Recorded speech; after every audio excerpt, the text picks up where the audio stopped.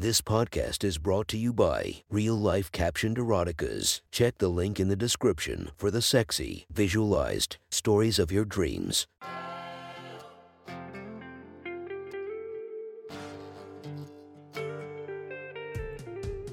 Welcome to my sexy stories. Enjoy your night or the start of your day, spiced by our imaginative story. Check out all our projects down below, and maybe you'll find something you love. Now get comfy and listen to my sexy stories.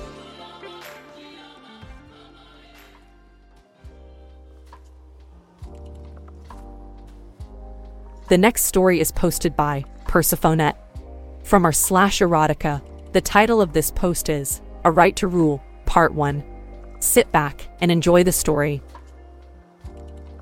Evie had only been awake for 5 minutes and already knew that today would be hellish. Through her still blurry vision, she saw one of her mother's favorite servants, Abrams, standing before her with a tray of breakfast. "Lady Evelyn, your mother requests your presence as quickly as possible. I have instructions here to oversee your morning routine in order to get you to her post-haste," Abrams said in a deep voice.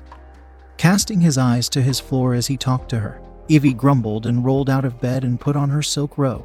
Despite her love for her mother, being the daughter of one of the most powerful women in the Lithe Kingdom had its downsides. The expectations on her were enormous now that she had come of age. The fact her mother had ordered Abrams personally to oversee her getting ready meant she was up to something. Like all of the household staff, Abrams was an attractive specimen, dressed in the standard uniform of all of the servants. He was in a pair of leather underwear that nicely outlined his sizable bulge and muscular glutes. His chest was hairless, and on each of his nipples was a gold ring, denoting his status as head servant of the household. Evie knew that her mother also liked to keep her servants plugged, and assumed that Abrams, being high in servant status, had at least a 5 inches plug up his rear today. "My lady, I have been instructed to make sure you bathe and dress in your semi-formal regalia today," said Abrams, leading Evie into her bathroom where a nude page boy was drawing her a bath. He was bent over the tub pouring in lavender-scented oils. Evie noticed some fresh bruises on his rear.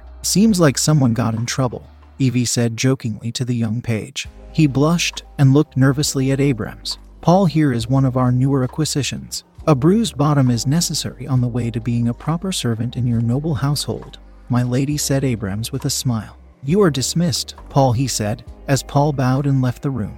"I got it from here, Abrams," Evie said, dismissing the higher-ranked servant as well. "Yes, my lady," said Abrams, leaving Evie to her bath. Evie dropped her robe and removed her nightgown.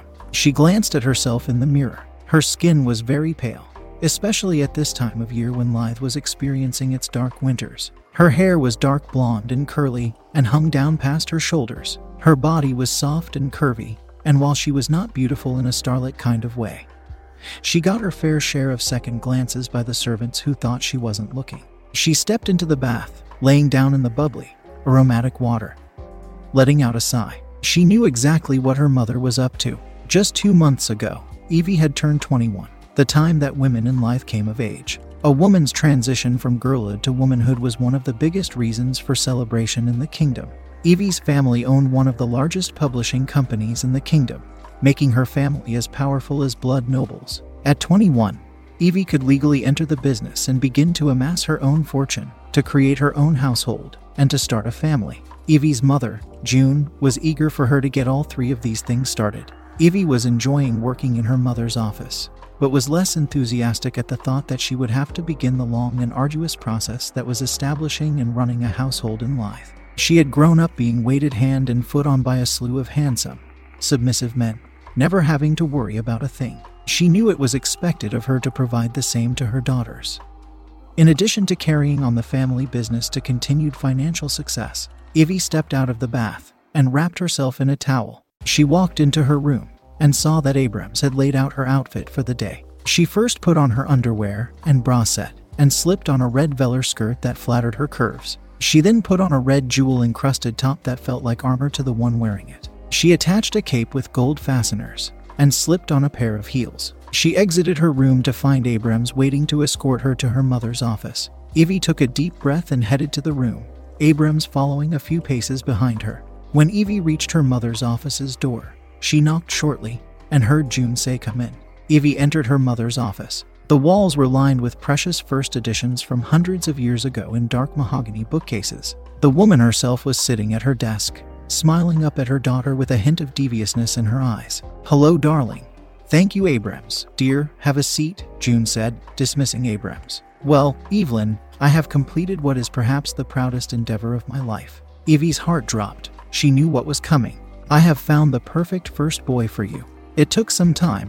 I've been on this since you turned 20, but truly the effort was worth it. He's perfect for you," June continued. A first boy was something every Lithian girl was brought up learning about, in a kingdom where women, especially upper-class ones, will live their lives with many servants and lovers.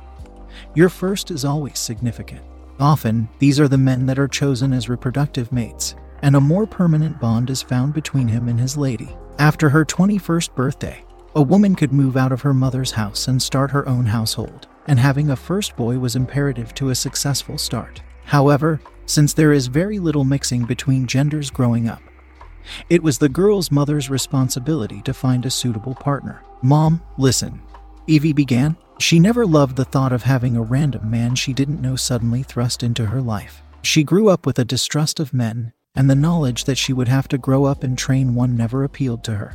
"I won't hear any of your silly complaints about this, darling," June said. "You will be a wonderful mistress to this boy, and I know you will thrive in this role as soon as you get used to it." "Abrams, bring in the boy," June said into an intercom on her desk. Evie heard the door click open and saw Abrams leading someone into the room on a standard-issue boy leash. Evie briefly made eye contact with the leashed boy, who quickly looked away and turned bright red upon seeing her. He was entirely naked except for his collar and leash, and had a slim, muscular body. He had dark black wavy hair that went down to his shoulders, and some slight scruff to his face. Evie quickly glanced at his penis, and was pleased to see a sizable member, but nothing so large it was intimidating. "Evelyn, meet Jack." As June introduced them, Jack went into a deep, yet stiff bow to Evie. "An honor to meet you, my lady," he said in a monotone voice. Same," said Evie, seeming unconvinced of herself. June let out a sigh of exasperation. "You two are a match made in heaven, I tell you. Now, Evelyn, darling, you know what the first step of forming your dynamic is, but before that, I have some logistics to go over with you both." Evie blushed a bit. She did know what the first step was. Jack did not grow up in Lythe, so you may find him a little more rowdy than a well-bred Lithian male. "But I believe you will be up to the challenge," said Evie's mother. "The stables that he comes from seem to have done a decent job of taming him, but there still may be work to do." Evie looked startled. Not growing up in Lythe implied that he came here as some sort of spoil of war or as a refugee due to any of the various wars that Lythe was directly or indirectly involved in. While her mother was certainly not a pacifist, it seemed strange that June would have chosen such a potentially controversial match. Even more unusual was that she chose someone who did not come from noble breeding. "Now, I'll leave you two to begin the dynamic forming process in the privacy of your room," said June pointedly to Evie. Evie got up out of the office chair and looked a bit sheepishly at Jack, beckoning him to follow her. They left the office and walked back up the stairs to her chambers. When they entered the room, Evie saw a hefty leather-bound book on her vanity that read Training Manual for Males. Evie knew the book well. All throughout her secondary schooling she was taught from that book, which was the country-wide standardized text on household formation and training of servants. Speaking of the servant, he was standing, looking around the elaborately decorated bedroom, still naked save for the collar and leash, which was hanging down his lean body. "Here, let me," Evie said to him as she reached to detach the leash from his simple black collar. The collar had to remain on, for a male could be imprisoned if spotted improperly collared. Jack tensed up at her light touch on his neck. Evie dropped the leash on the floor, trying not to take his clear unenthusiasm personally. She knew that the fairy tale image of your first boy being hopelessly in love and attracted to you was unrealistic, but barely suppressed revulsion was not what she expected. "You're the one in charge here. Just, be a mistress to him," Evie thought to herself. Easier said than done. She never really identified with the way the best mistresses were portrayed on television as ruthless, all-powerful women whose slaves were conditioned through fear first, and then love. Most women in Lythe were not that way, but the pressure to live up to that ideal image was strong. "He's probably expecting that of me, too, especially since he grew up elsewhere." The image of a Lithian woman as cruel and hateful was rife in their enemy kingdoms. "Hey, listen," This may not be the most ideal of circumstances, but I can't do much about it," Evie said, going over to open up the training manual to the chapter called First Meeting. Inspection. The opening paragraph read, "When you first meet your first boy, the traditional way to begin the formation of your power dynamic is through a thorough inspection of your new servant. This is to ensure that he meets your standards both physically and mentally, and to test his obedience training. If he does not meet your standards, then the subject may be returned to his original stables. The inspection also serves as an excellent way to assert your dominance over the male, and to begin to establish your power in the relationship. For an inspection often leaves males feeling submissive and humiliated." The rest of the chapter focused on great detail on how to properly inspect the male, and how the woman should assert her dominance. However, Evie didn't need the rest of the book, for her schooling drilled the rituals and procedures into her brain. "You can address me as the following: my lady, mistress, or Lady Evelyn. Anything else will not be accepted," she said. "Yes, mistress," Jack said, eyes on the plush carpeting. "Good. Now, the first thing I'm supposed to do to you is inspect you, to gauge your suitability for me," Evie said, trying to sound confident. Jack just nodded in response. "I require verbal responses, Jack," Evie added. "Yes, mistress," Jack replied. Evie walked closer to Jack so that she was facing him. Without her shoes, Jack stood at least 8 inches taller than her. She looked up into his dark brown eyes, trying to read his face for any sign of emotion. He only looked distant, as if he had shut down in some way. Well, Evie embraced a challenge, and getting a reaction out of this boy was one she was ready to take on. Feeling a little more confident now that she had a goal in mind, Evie drew her finger down his hairless chest, feeling the outline of his lightly defined muscles. She drew her fingers up again, brushing them against his pert nipples. Evie noticed him twitch a bit when she did so, and said with a smirk, "Sorry, my hands are cold." She continued her exploration of his body, running her hands along his arms and down his back, intentionally avoiding his ass or penis. Feeling emboldened, she brought him close to her with a sudden pull forward, so that their bodies were pressed together. Evie had to admit she was enjoying this a bit more than she expected. Maybe she was a natural, as her mother said. She brought her small, soft hands up to his face, brushing them against his neck. He seemed to respond to this in the same way that he did when she touched his nipples. Noted, she thought, looking back up at him. Still holding him close to her, Evie became aware of how intimate the pose was. She could have reached up and kissed him if she desired, but now was not the time for kissing. This was about unraveling his control, his composure. Evie brought her left hand down to feel for his penis. The movement was sudden, and Jack let out a noise that was a mix between arousal and surprise. "Not as stoic as you come across, I see. Then again, males lose all sense of propriety when it comes to their dicks being touched," she said, smiling, stroking his member with one hand while the other rested on his tailbone.